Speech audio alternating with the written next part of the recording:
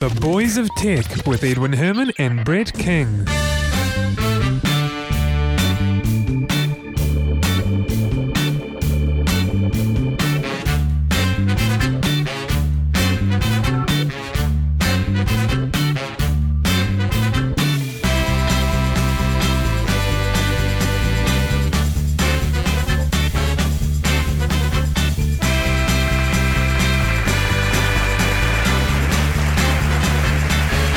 Welcome along. Thank you. Thanks very much. Good to see you all again. This is episode 11 of the Boys of Tech, a weekly roundtable talk podcast on the week's technology news, hosted by Brett and myself. Welcome, Brett. It's good to be here. As usual, it's always nice to have you on board hosting this with me, Brett. And it's good to be sitting in my own chair and comfortably in front of my own PC for once. Oh, so your internet's all fixed now, yeah? Internet is all up and go. Well, what a novelty that must be. Oh, it's brilliant. It's brilliant. Don't know how I did without it. Do you remember how to use the internet at home, or do you need a hand? I'm sure it'll come back to me. I was surprised by how well I managed without it, though. I guess having it at work does help. Wow, actually, I suppose it does. Did you check your email from work? Is that how you managed that one? Well, I only use my work email. Oh, you don't have another, right? Well, I do have another one, but I don't actually check it very often. Oh, okay. All right. So your work one is anything important's going to go to the work one anyway. That'll be why under your name in my contacts, I've only got your work address, and I've never bothered to ask you for your other one because you don't really use it. So indeed, there we go. Indeed, I've been pondering separating the two, but yeah, something extra to look at. And when your day's pretty packed, every second counts. Yeah, that's the problem when you've got all these different accounts. It takes a while to get. Somebody needs to come up with a service or a software, just like we were talking about with Google's new voice, amalgamating all of your telephone lines into one number and one voicemail. Somebody needs to do a email aggregator so that you can put all of your all the different emails that you've got and have it all do one thing. Yes, and if you're in one account, when you delete it, it deletes it from the other accounts as well, because kind of like if you accept a call using that Google service, then the other phones will stop ringing. Indeed. So yeah, that'd be great. Maybe something for you to work on. I need to find the time. Yeah, in your spare time, exactly. Hey, I'm a parent. I know what lack of free time means. Indeed, it means late nights. Absolutely. Hey, it doesn't help when you're having to wait for somebody to do their cabling. Oh, yeah. Well, hey, it's all done now, isn't it? So, indeed. So into our first stories for last week, Canadian researchers have found what could be a cyber espionage network. They reckon they've discovered rather interesting traffic and tracks of people hacking into government computers around the world, foreign ministries, embassies, mostly in Asia. Yeah. So what do we make of that? Interesting. Yes, it not unexpected that things, everybody knows about botnets, and this is basically a botnet that's been targeted at espionage instead of just malicious use. Well, not that espionage isn't malicious use, but you know what I mean. Yeah. As opposed to flogging off your Viagra and stuff. Indeed. As opposed to stealing people's Visa credit card details, this one is about actual espionage. And it's very much more James Bondy. This would have been a perfect story for episode 007. Oh, yeah, it would have been. Well, we should. If only it happened a little earlier. Look, no one really knows who's behind it, but there is one country that people are pointing to. That's China. Yes, no surprise there, really. Yeah, it's plausible, isn't it? I mean, it's very plausible. And I think the Dalai Lama, Tibet's spiritual leader, has requested that be looked into, because I think their computers have been infiltrated, or there's suspicion that they've been infiltrated. Yeah. So this is kind of the new sort of era, isn't it? The new, espionage is now on the internet. Terrorism is now on the internet. Indeed, cyber terrorists, cyber spying, it's all out there. Instead of needing your tuxedo and your nifty gadgets from Q and whisking your way across the world, you now sit in a room with a computer, and that's all you do. It's not as fun as playing with those gadgets, I suppose. But hey, how hard do you think this would be? Do you think it's relatively easy to break into these government agencies and obtain information? It's, well, obviously surprisingly easy. It goes back to one of the things that we've talked about many times, is no matter how smart or secure you attempt to make something, there is always people involved. And when you have people involved, there are always going to be ways around things. So it could be unpatched computers allowing malicious software to be installed. So, something like we were talking about with Conflicker previously, you just need one staff member who's got any sort of access to install some malware, and suddenly you've lost your computer. And once you've got your foot inside the network itself, you've got your beachhead. Isn't it? Everything becomes so much easier. Yeah, these guys are quite smart. What they think they've done is put software on that has audio and video recording abilities, and it sends information, back home, wherever home is, whether it's China or somewhere else. We're not quite sure, but we think it's China. So effectively, this is real spying. This is audio and video recordings. Yeah. As well as stealing data as well. This is real espionage. Yeah.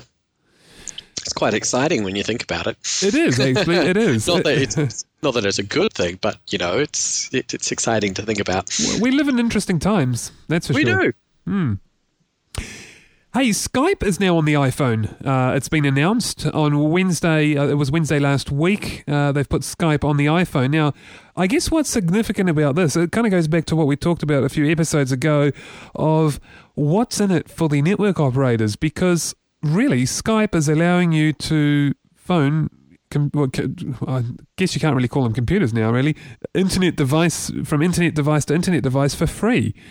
And okay, you're still paying your data charges, but as we said in a previous episode, those charges are a lot less than the permanent fee you'd be paying to the network operator. So I don't quite know how the network operators are going to, handle that one. But I guess if there's enough demand for the iPhone, they'll just bow to the pressure. Yeah. It'll be interesting to see how this one plays out, because it does seem, they are stepping on each other's own turf. They've enabled conference calling as well, but you can't initiate it from your phone. So if someone initiates it from a computer using the full version of Skype, you can accept that call on your iPhone and become part of a 3 or 4 way call. But you can't initiate a 3 or 4 way call. But they reckon that might be coming, later on. So what I think is the most neat about the Skype for the iPhone is the fact that it's not just for the iPhone. If you have an iPod Touch, you can install the Skype on your iPod Touch, connect your iPod Touch to the internet wirelessly, and voila, a phone. You've got Skype. Voila, actually, you've got a phone. That's kind of neat. Yeah, that is kind of cool. And if I had an iPod Touch, I'd actually be doing just that. I'd put my Skype on there, and as you said, as long as you're in a wireless zone, you've effectively got a phone. Yeah, it's a phone that can do 3 or 4 way calling, so long as the other person phones you, not the other way around for now. Indeed, but that's great. Yeah, that is. It's I think that it's almost something to get an iPod Touch for if you can't get an iPhone. It's probably something to phone home about. Sorry, I had to throw that one in there. Moving on, Wikia search bites the dust. What it was, I think this is a neat concept. Wikia search is basically a search engine powered by the community. So like Wikipedia is an encyclopedia powered by the community, and they contribute and make amendments and so on. Well, the Wikia search allows people to rank results, and so they effectively become the judge as to how things get ranked and how things get found. Which I think the concept is great. It's brilliant, and in fact, I think that's what Google should be doing. Yeah, it's well. Or does Google know best? It does put a lot on the community, though. And when you think that the communities that actually actively participate wholeheartedly in these sorts of things, they full on, but it's not as big a community as you would expect. The community at large are those that contribute a little bit. But for something when you're doing search weightings, but over time, don't you think, like, it worked for Dig? I mean, okay, Dig's not the same thing, but it has a similar concept underneath, and you're effectively bringing to the attention of other internet surfers certain stories that happen to be ranked by other Dig or by Dig members, and that's how they get pushed to the top of the list and get higher rankings and so on. And but the thing is, as you just said, we already have Google.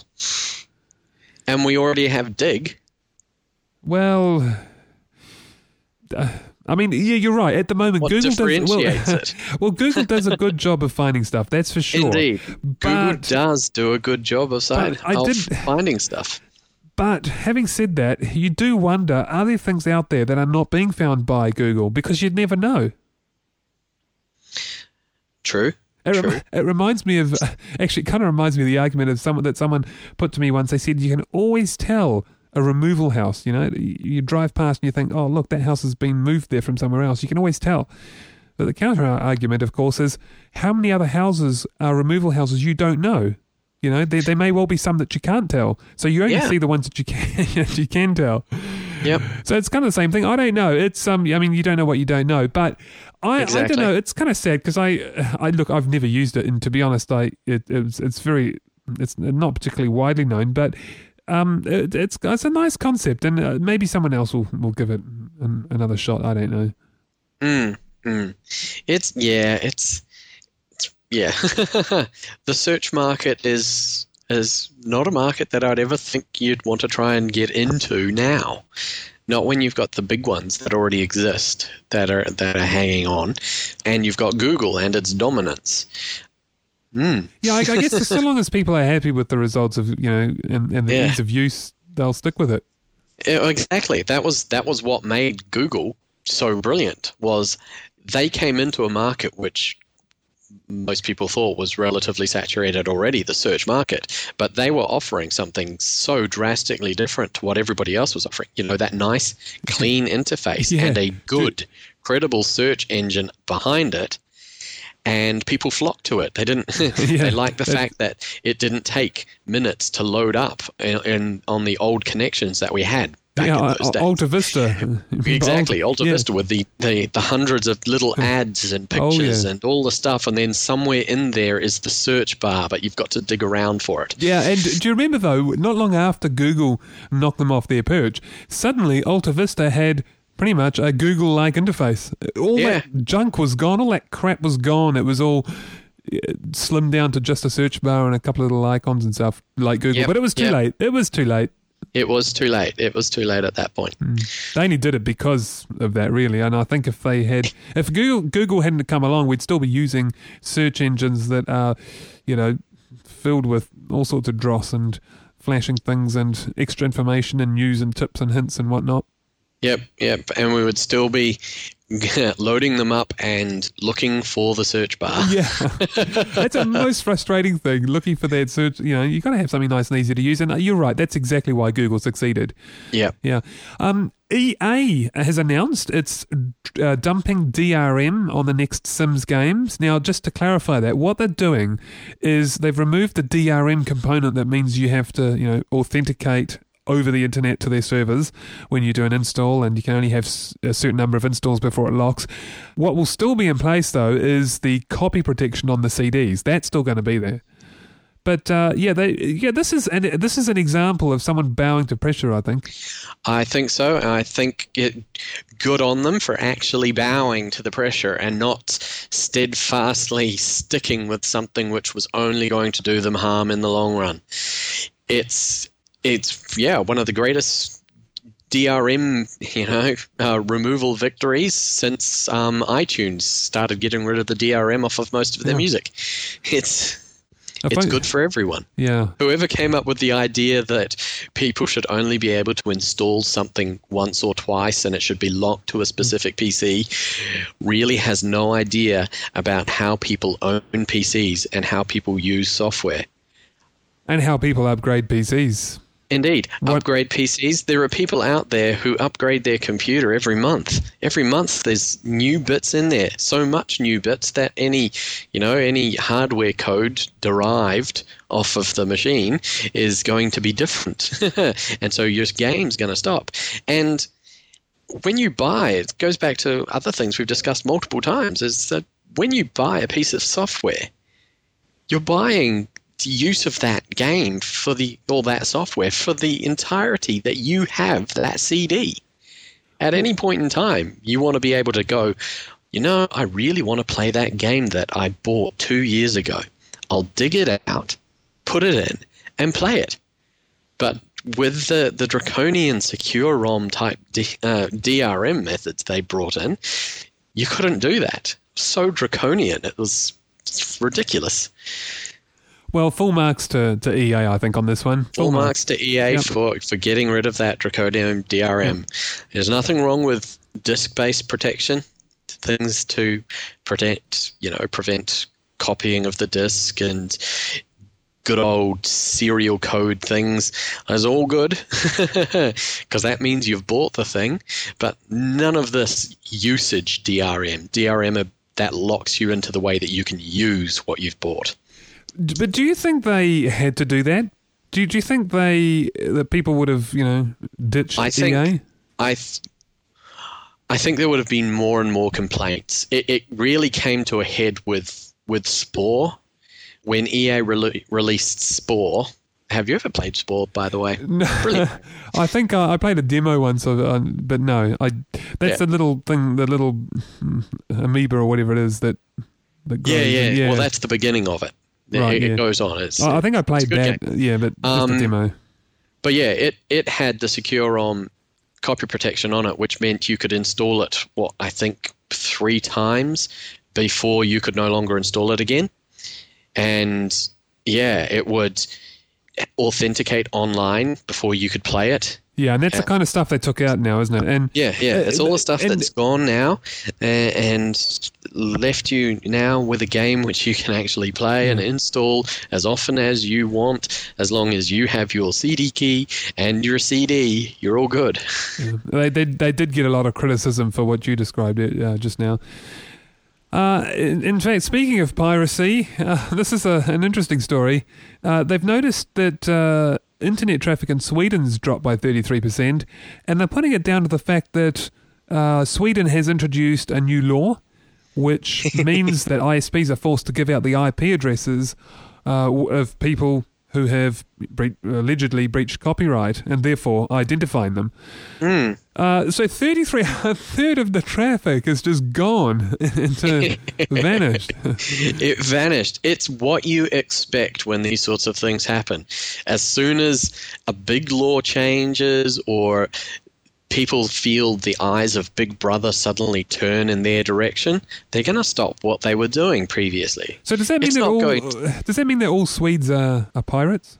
Not all Swedes, but there's most a lot people, of it there. Most people will, honestly, yeah. Well, in fact, the statistics Sweden say that 8% of the entire population use peer-to-peer sharing. Mm-hmm. I don't know if I don't know how that compares with other countries, but 8% of the entire population is quite high. They specifically say the entire population, so that means anything from 0 to 100. Mm-hmm. So I guess out of the internet connected population, that figure is probably more like 20-30%, I would have thought. Yeah. Wouldn't surprise. Well, it doesn't surprise me that they dropped after it occurred. It would surprise me if those figures stayed down. So you think that they'll just come back up over time? I think, well, the laws that they've implemented in Sweden are basically the same of what they've already had all along in the United States. And it hasn't stopped people in the United States from doing peer-to-peer and sharing files over BitTorrents. But it's new to Sweden. And so because it's new, it's suddenly a big brother you never had before, so you stop. So they've had this knee-jerk reaction kind of thing. Yeah, they've had a knee-jerk reaction and they'll have stopped. But I would be very surprised if it stayed down. I would expect that the peer-to-peer traffic would start to pick up again in a few months' time. It may not ever get back to the peak that it had, but it will definitely increase from the lull that it's got now as people become complacent, as people go and test the waters a little, see what happens. And if nothing happens, then it'll go back up. It's just the big knee-jerk reaction because Sweden's not had a law like this before, but the law exists in other countries where it hasn't stopped peer-to-peer. Well, 33% is not insignificant. That's incredible. Hey, no, it's huge. It is.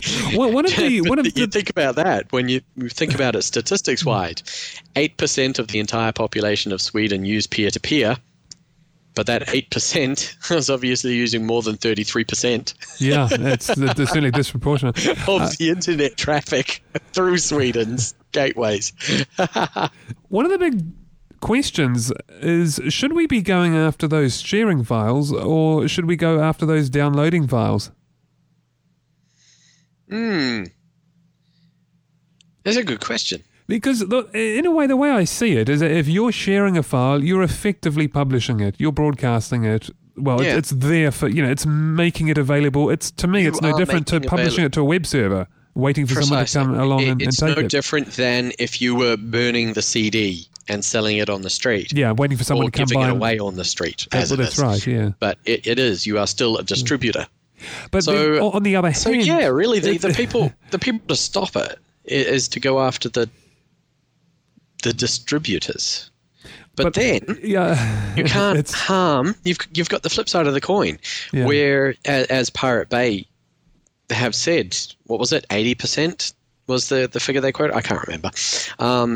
But some high percentage of the torrents that were on the Pirate Bay, for instance, were legitimate, were able to be legitimately, legally shared. Yeah. And BitTorrent is a brilliant, peer-to-peer is a brilliant technology. And we don't want it to go away because it's got so many awesome, legitimate uses. So many different games nowadays patch themselves using BitTorrent. Oh, is that right? Download the patches. For instance, World of Warcraft. World of Warcraft downloads a patch using BitTorrent because it shares the load. It means it downloads faster. It means it's much more easy on the bandwidth. It means that it's almost always there because somebody will be sharing it. The way that it's cast in the news and cast by certain agencies is that, BitTorrent is the evil. Peer-to-peer is the evil. It's not. It is a brilliant technology that has powerful and good legal uses. And it's being stigmatized by the fact that it can also be used for people on the dark side of the force, if we say. Well, certainly, I think a lot of them live in Sweden, if you ask me. That's what it seems like, anyway. Well, indeed, it would be interesting to see that 33% drop in the country's internet traffic of Sweden. How does that reflect on the internet traffic of peer-to-peer from the world? Well, that would be an interesting how much statistic. of a dip was that globally? Because then we would see how much it is that the Swedish people Maybe are illegally sharing from maybe elsewhere. all the pirated content out there is all done by Swedes. No, I shouldn't say that. I'm going to upset some of the people in the audience. But no, of course I'm joking. But yeah, that would certainly be an interesting statistic to look at.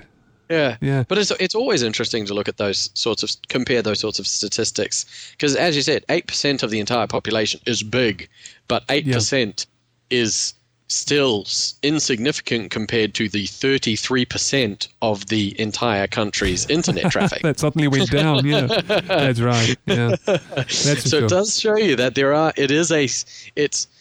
it is a much smaller percentage who actually use the most internet traffic. It's that 80-20 rule again, isn't it? Indeed. Except in this case, it's 8 and 33, but, same concept, different figures. France is also pushing through with legislation for, preventing P2P and copyright and so on. What they're doing is they're pushing through with a bill, which hasn't been approved yet, but if it is, it will see a new authority set up, the HADOPI, HADOPI. That's kind of cool, isn't it? And it sounds like a new Pokemon. It does, doesn't it? The HADOPI will be formed. It's an organisation that will be formed to receive and address complaints of copyright breaches. Now, after multiple warnings in a 1-year period, HADOPI can, although it's not required to, but they can sanction a repeat offender by cutting off their internet access for anywhere between 1 month and 1 year. Now, what's interesting about the way they're implementing this is that HADOPI will maintain a blacklist of people who have been banned, and all internet service providers hook into this blacklist. So you're not just banned from one ISP or your favourite ISP or whatever it is, you're banned from the internet in France. Wow. So this would be very, very strict. That's wow. How are they? What I'd like to know is how are they going to take into account, cafe wireless nets, etc., wireless access points? Well, they must hook in. They must hook into something. Surely there must be a backbone that they hook into. Well, yeah, but there's nothing that authenticates the user on those. Remember, you just you turn up to the counter, you pay your €5, you get a code, you go sit down, punch in the code, you have internet. That's a good point. I hadn't thought There's about that. There's nothing that personally identifies that. Well, that will be interesting, unless maybe they can't control. There are some things which you just can't, unless you change the way that those can work. And, well, yeah. I think it would be quite bad for the world if the business model of internet cafes was legislated against. Well, even if they were exempt and it was just home internet, providers that were, signing up to this blacklist, that's still bad enough, don't you think? I mean, you'd have to be within wireless range. I mean, if you're in the city, that you might be okay. It was central city, you might be okay. But if you're anywhere in the suburbs or in the towns or in the villages, you'd effectively be cut off because you don't have that internet cafe just around the corner that's close enough. So even if, as I say, even if they are exempt, I think it'll be quite an extensive ban. Yeah, it's. I mean, look, it's definitely quite a big brother. There's an incentive. It's very much like the 92A.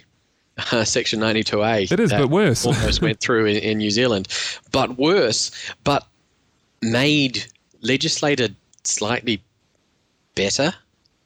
It's more. It's clearer, I suppose. It is clearer. It's clearer. They've got an actual authority that's going to manage to administer it. It's not going to be administered by the ISPs themselves, which is what 92A was trying to do, pass the buck. This one, the French government at least is setting up an authority to. But it still lacks the burden of proof. That's the bit. It still lacks the burden of proof, that issue. And that's the kicker to this. The structure that they're talking about for HADOPI from the articles is good, but the fact that once again it's only complaints and no proof required. That's the thing which stops it from being something that's workable. If you had a burden of proof and a system like what they're proposing here for France, then you would have something which could very well be workable. Well, if this goes ahead, they're saying that this will be one of the toughest such laws in the world. This is a very, very strict implementation of it. And in fact, there's also a fine for internet service providers who don't comply. They'll get a €5,000 penalty each time they don't take action as they should. So it's really tough. And once again, that whole burden of proof thing is what makes it what makes it so draconian. If it actually required there to be proof provided before an internet user was cut off or warned or reprimanded in any way, then you'd have a system which would be good. It would actually work. It would protect rights holders, but it would put the burden of proving wrongdoing onto the rights holder, onto them to prove that somebody was doing something bad, instead of cutting off the person just by blaming them and the person then having to, foot their own bill to get their innocence proclaimed and get themselves back onto the internet. It should be in the hands of the rights holder to prove it, not in the hands of the little guy. Yeah, so exactly. What's wrong with putting the burden of proof on the rights holder? Maybe there can be some legislation that allows those rights holders to check with the ISP whether certain data or traffic was made. So if they have an allegation that a particular track was downloaded from a particular site by a particular person, the ISP can come back with a yay or a nay, and then you've got enough to, at least prove that, and then away you go. But you're right, without that, you've got very little. It's just, allegations, and that's the bit that's one of the main reasons I think New Zealanders were opposed to the Section 92A. It's he said, she said argument, and that's it's the most ridiculous thing to try and base actual legal legislation on, or anything which has to impose penalties on people. Penalties should never be imposed on a he said, she said basis. There should be proof required, and the proof should be required from the accuser, not the accused. And you'd have to show this HADOPI your proof. Yes. If you had that, that the rights holder had to have verifiable proof that wrongdoing had been committed, and the rights holder then took it to HADOPI, then I have no problem with HADOPI stepping in, adding you to a blacklist and saying, you've been a naughty boy, no more internet for you. Well, it could... Yeah, well, in the way that it is, with a rights holder going, hey, that guy downloaded stuff, and HADOPI going and knocking you off, even though you may or may not have. That I don't agree with. Well, remember, it hasn't been passed, so there's every chance that may well happen. It certainly happened here. We said no way, think about it again. And the government, somewhat reluctantly, but eventually agreed. And, the same could happen there. But Same could indeed. But they're on a much more workable track, I reckon. What the French here are proposing is much more workable. Much more workable than what was proposed here in New Zealand. They've got a structure, haven't they? They've got a actual structure. So that's what we didn't have. So we didn't have a structure. 92A, up in the air. ISPs, you sort it out. No. You don't try and get the ISPs to sort it out. Because no matter how you do it, no matter what the guidelines are, each ISP will interpret the guidelines. Well, what we need You've got to have one authority. What we need is HADOPI in New Zealand. That's what we need. We need HADOPI and burden of proof. Yep, HADOPI and burden of proof on the rights holder. And the protection of the privacy of the information of internet users. I really like that acronym. In fact, I'm going to start using it in place of Big Brother. HADOPI's watching you. HADOPI is watching. I like that. But they're not really watching you. Well, they're not really watching. You're right. They're not snooping. Well, they're not there's nothing that says they are. They're just they receive and then evaluate complaints. I guess they're arbitrators. Yeah. My favourite music streamer is dead. Seeqpod is gone. Did you ever use Seeqpod? No, I didn't even know about it until you listed the story. Well, not many people did, but a few of us, at work sort of used to use it, and sort of word got around. It was effectively what it is a website with a Flash-based interface, as in Macromedia Flash. Wasn't all that Flash. And what it did was allowed you to search for any song you want, and it would find it on a variety, on the internet anywhere, and stream it to you via its Flash interface. So it could be via YouTube, or it could be just, anywhere, some random website. MP3 somewhere. Yeah, an MP3 somewhere matching, the title of what you search for. If it just happens to be found, it's kind of, so think of it like an MP3 search engine, but it actually streams it to you. So you've got this sort of player interface to it, which was really neat. So you could find any song you like and start playing it. But no, they've now been bullied into bankruptcy by the record industry, or so it's claimed.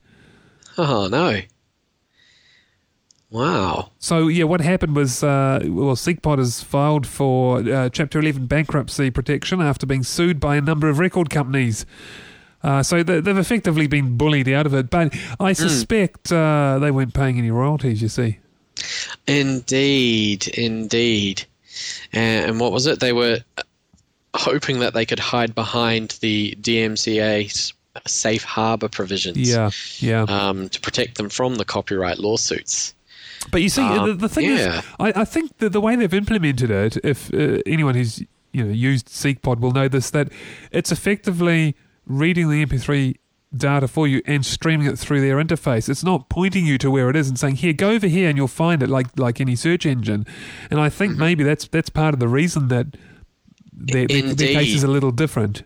Yeah, it's not like a search engine where the search engine doesn't actually present you with the copyrighted content. This actually provides copyrighted content to you. And through their site. That's the key thing. Through their site. They actually transcode it. Yeah. Don't they? Yeah, well, they must do. From whatever it is, Flash. whatever must source do. Yeah. it is, into their player. Yeah. And stream it through their player. They didn't allow you to save it, though, inherently, did they? No, they didn't actually, because I tried that. That's probably what they were trying to get back, is that, well, they can listen to it, but they can't save it. So we're not really infringing on copyright.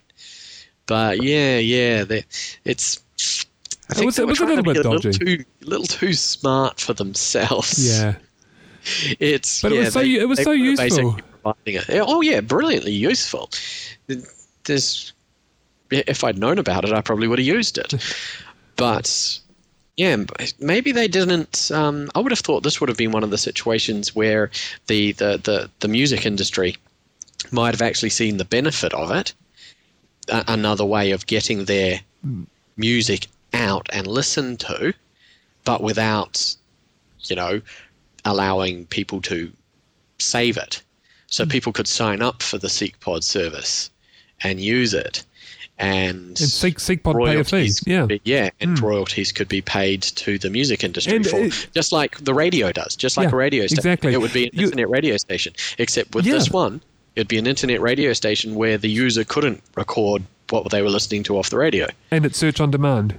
It sounds like a brilliant service that the music industry should be thinking of. But in previous stories, I've discussed how when I buy music, I like to buy it and have it for whenever I want to be able to use it. And that's quite true. But that also doesn't mean that I would be, adverse to services such as a Seeqpod that you could sign up to, that you could listen to any music at any time of any variety that you might just want to listen to on a whim, but you don't want to fork over the, larger money for actually owning it. Yeah, I mean, it's something I used when I, used to use at work, but I found that I used to listen to different tracks on Seeqpod than the tracks I bought off iTunes. It was a different set. There are certain tracks that I want to own, and that's why I buy them on iTunes. And there are other tracks that I'd be happy for a smaller fee, maybe 10 cents a listen or something like that, or 5 cents a listen, that I would be happy to pay through something like Seeqpod if they offered that, just to listen to and stream. So it has its place, and I don't think it would replace, for me anyway. I can only speak for myself. It wouldn't replace the purchases, because I too like to own stuff. Yeah. It would definitely not replace iTunes, the ability to buy and own and have music for whenever you want. But it means that, as you said, for a smaller fee, you could listen to whatever you want. So instead of, shelling out however much it is, 99 cents, $1 a track on iTunes and going, oh, I think I'm going to try this one. It's got a good review or whatever, and buying it and then listening to it and realizing, well, you just paid $1 for crap that you're never going to listen to again and you probably just delete. Whereas on Seeqpod, you could go, ooh, that's got a good review, or I like that little bit, that intro bit. I'm going to pay my 5 cents and I'm going to listen to that song. Wow, I like that song. I think I might get that on iTunes. And then you go to iTunes and then you buy it. Now, of course, Seeqpod, but then if you found that the song was crap, you can go, well, that's 5 cents. That's all that cost me to discover that song was crap, and I did not want to pay for that.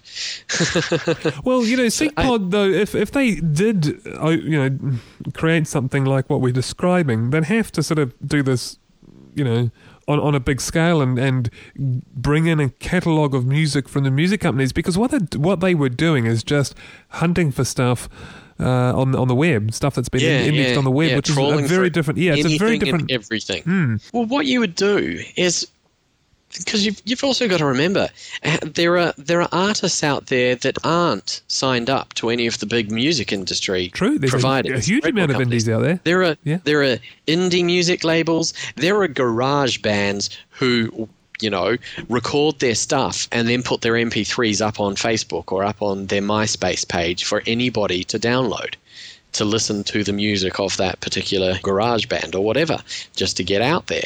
And that's also legitimate music. You could have a service such as Seeqpod, which has back catalogs or music catalogs which it has negotiated with music industry to have access to.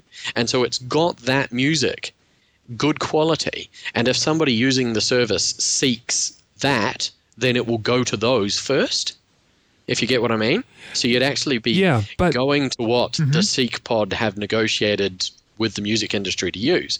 But it could still also troll the internet past that if you search for something which is more obscure. So if you put in the name of a garage band, it will find that garage band's music file on MySpace or YouTube or whatever. But if you put in the name of a popular music artist that belongs to one of the music industry agencies which you've got the catalog of, yours will go straight to there. It won't go to the internet. Now, you have to remember, though, that there will be some content that Seeqpod will find on the internet simply by trawling that is there illegally. Now, what you really don't want is if Seeqpod are doing this properly, you don't want that illegal content coming through. So how do you know it's just an indie track that the artist is happy for anyone to listen to and they've published it, versus a track that is actually there illegally because someone's ripped it from their CD and put it up on a web server? That's going to be the difficult thing. And well, it depends. It would.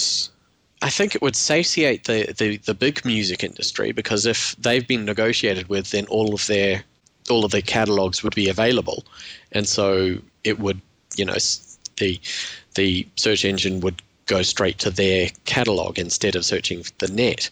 It would be in those instances where a indie group had put up an MP3 somewhere and it's now being hosted somewhere else. Right. So it wouldn't be against the big boys. It would be it would be because against the small boys. Right. Yeah. Well, there's a business for someone who wants to start this. We've just described the business. We have just described a business for somebody to attempt. It may not be possible to come up with the negotiations like that, but it's a service which I think would have a market. Or maybe it's going to be something that we'll offer to you through Boys of Tech. Just go to boysoftech.com/music. No, I'm just going to, you know what's going to happen now? I'm going to look at my weblogs and there'll be a whole heap of hits on that. I should put some Google ads on there now. Yeah, indeed. You should put some Google ads on there and we'll rake in a little bit of profit from that. Sounds like a plan. Hey, browser watch time. Well, there's a slightly skewed story reported about the browser versions. The story that was reported on Ars Technica is Firefox has overtaken IE in the browser market in Europe. That's kind of true. Of course, the catch is that's if you split up the vendors into different versions. Yeah. So IE6 is one product, IE7 is counted as another, Firefox 3 is one product, and Firefox 2 is counted as another. So if you break it down by that, in that method, then yes, they're right. Firefox 3 has just surpassed IE7, third is IE6. But if you go by, the vendor itself, IE is still ahead at, I think, about 48, 49. Firefox is climbing up at about 37, 38. But I'll tell you what, though, that is actually still a small gap, nevertheless. Yeah, it is indeed a small gap. I think the gap's a lot bigger worldwide, or at least in the US, but Europe's certainly keen on Firefox, it seems. And Opera as well. I think you commented on that off air as well, that Opera had a surprisingly large market share in Europe. It's still small, but it's I think it's 0.9. 6 or 7. What is it? 6 or 7%? It is, but 6 or 7%, and it's less than 1% worldwide. Yeah. So in Europe, it's being used a lot more than globally.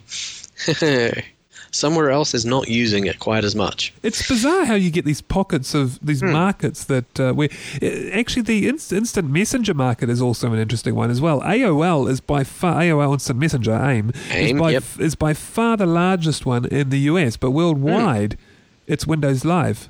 Yeah, it is bizarre. And I think in Europe, or is it? It could be Japan. I can't remember. I think Yahoo. In Japan, Yahoo, definitely. Yeah, so it's kind of weird how they've found these little niche markets and people kind of stick to that. I guess it's partly also what your friends are on, and so that kind of builds out from there. So once you get a critical mass, it's hard to turn it over to the other one.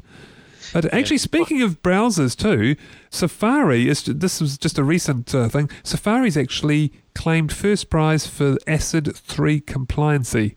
So brilliant! Yeah, so first to the post. Congratulations, Safari. They've done a good job, actually. It's the WebKit team and Apple that have done that, because, of course, WebKit's the underlying thing. And they have done a really good job. ACID 3 was a tough test. For those of you in the audience that aren't aware of what the ACID tests are, they're basically tests that check how compliant your browser is to the W3C standards. And those are the standards that are published for things like HTML and CSS, which drive the web. So that's ACID test 2. I think there are only 2 browsers that passed the ACID 2 test, and that was Safari and Opera. Not sure who got there first. I'm not sure, but ACID test 3. So up until last week, no one was there, and now Safari is. So that's great. It is. Yeah. Oh, sorry. I should clarify that it's actually Safari's Safari 4 in beta. Okay, so the current version out there, which is version 3 of Safari, is not ACID 3 compliant. It's the beta version of Safari 4. But yeah, it's interesting. Just going back to what we were saying about the different markets holding different products, and it's really bizarre. But there you go. And last story. This is a fun story to go out on. Domino's 11,000 pizza mistake. They had to give away 11,000 free pizzas. Silly. This is a developer releasing something to production which should not have been released to production. So tell us how it worked, Brett. What actually happened? It was, anybody who's used Domino's online ordering system, I know I have multiple times, knows that there is a spot when you're doing the order to put in a promotion code if there's any promotions. So, it might be a random word, or it might be a random alphanumeric that's been handed out on a voucher, or, published in a magazine or something for free garlic bread or whatever. Well, in America, on the American online one, the company was preparing an ad campaign for a free medium pizza, but the ad campaign was not approved, and so it never went ahead. However, whoever had developed the back-end part of it had put in the promo code and set it all up in their production online ordering system. And someone worked out what that promo code was, which was the word bailout. And so when he typed in the word bailout in the promo code window, he found he got himself a free medium pizza. And, nice one. Well, as we know, with free things spread quickly. Oh yeah, word gets around all right. Absolutely. And by Monday night, local time, 11,000 free pizzas. Oh no! What a mistake! And had been delivered. I would have loved to have got in on that one. That would have been good. Yeah, unfortunately, it wasn't in New Zealand. It was an American-only one. I think Domino's have promised to pay the franchisees out, actually, for that as well. Indeed, because it was a Domino's mistake, yeah. Not a franchise mistake. So the franchise owners were only fulfilling what the Domino's online ordering system told them to do. And so good on Domino's for actually saying that they will indeed. Well, they probably had no choice. They probably have to. Probably have to legally, I guess. Their own mistake. Well, indeed. There is probably something in there. But yeah, so it just goes to show that, simple mistake in IT can lead to some very interesting results. The horrible mistake of somebody developing something which should have been kept on dev, but instead went live to production. Poor release management, that's what it is. Yes, it's release management.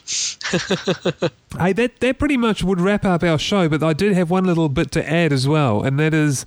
we talked about a site, jackass.com, a wee while ago. The story behind it was someone was squatting on jackass.com. Well, you can't really just squat on something if it's a trademark. And so what he's agreed to do to get around this, so that he doesn't have to give up the domain name, is that he said he is planning a site on donkeys and their contribution to society. Well, that site is actually live right now. So if you go to jackass.com, and in fact I'll just go there right now. There we go. There's the site about donkeys and their contribution to society. Oh, hilarious. He's actually done it. So he has actually fulfilled what he said he was going to do. It's a funny site. You have to go there, jackass.com. Oh, brilliant. So there we go. Brett, is there anything else you want to add to this week's show? Nothing at all. Thank you all for joining us. Episode number 11 is now wrapped up. We look forward to seeing you all again next week for episode 12. See you then. See you then. All right, bye-bye.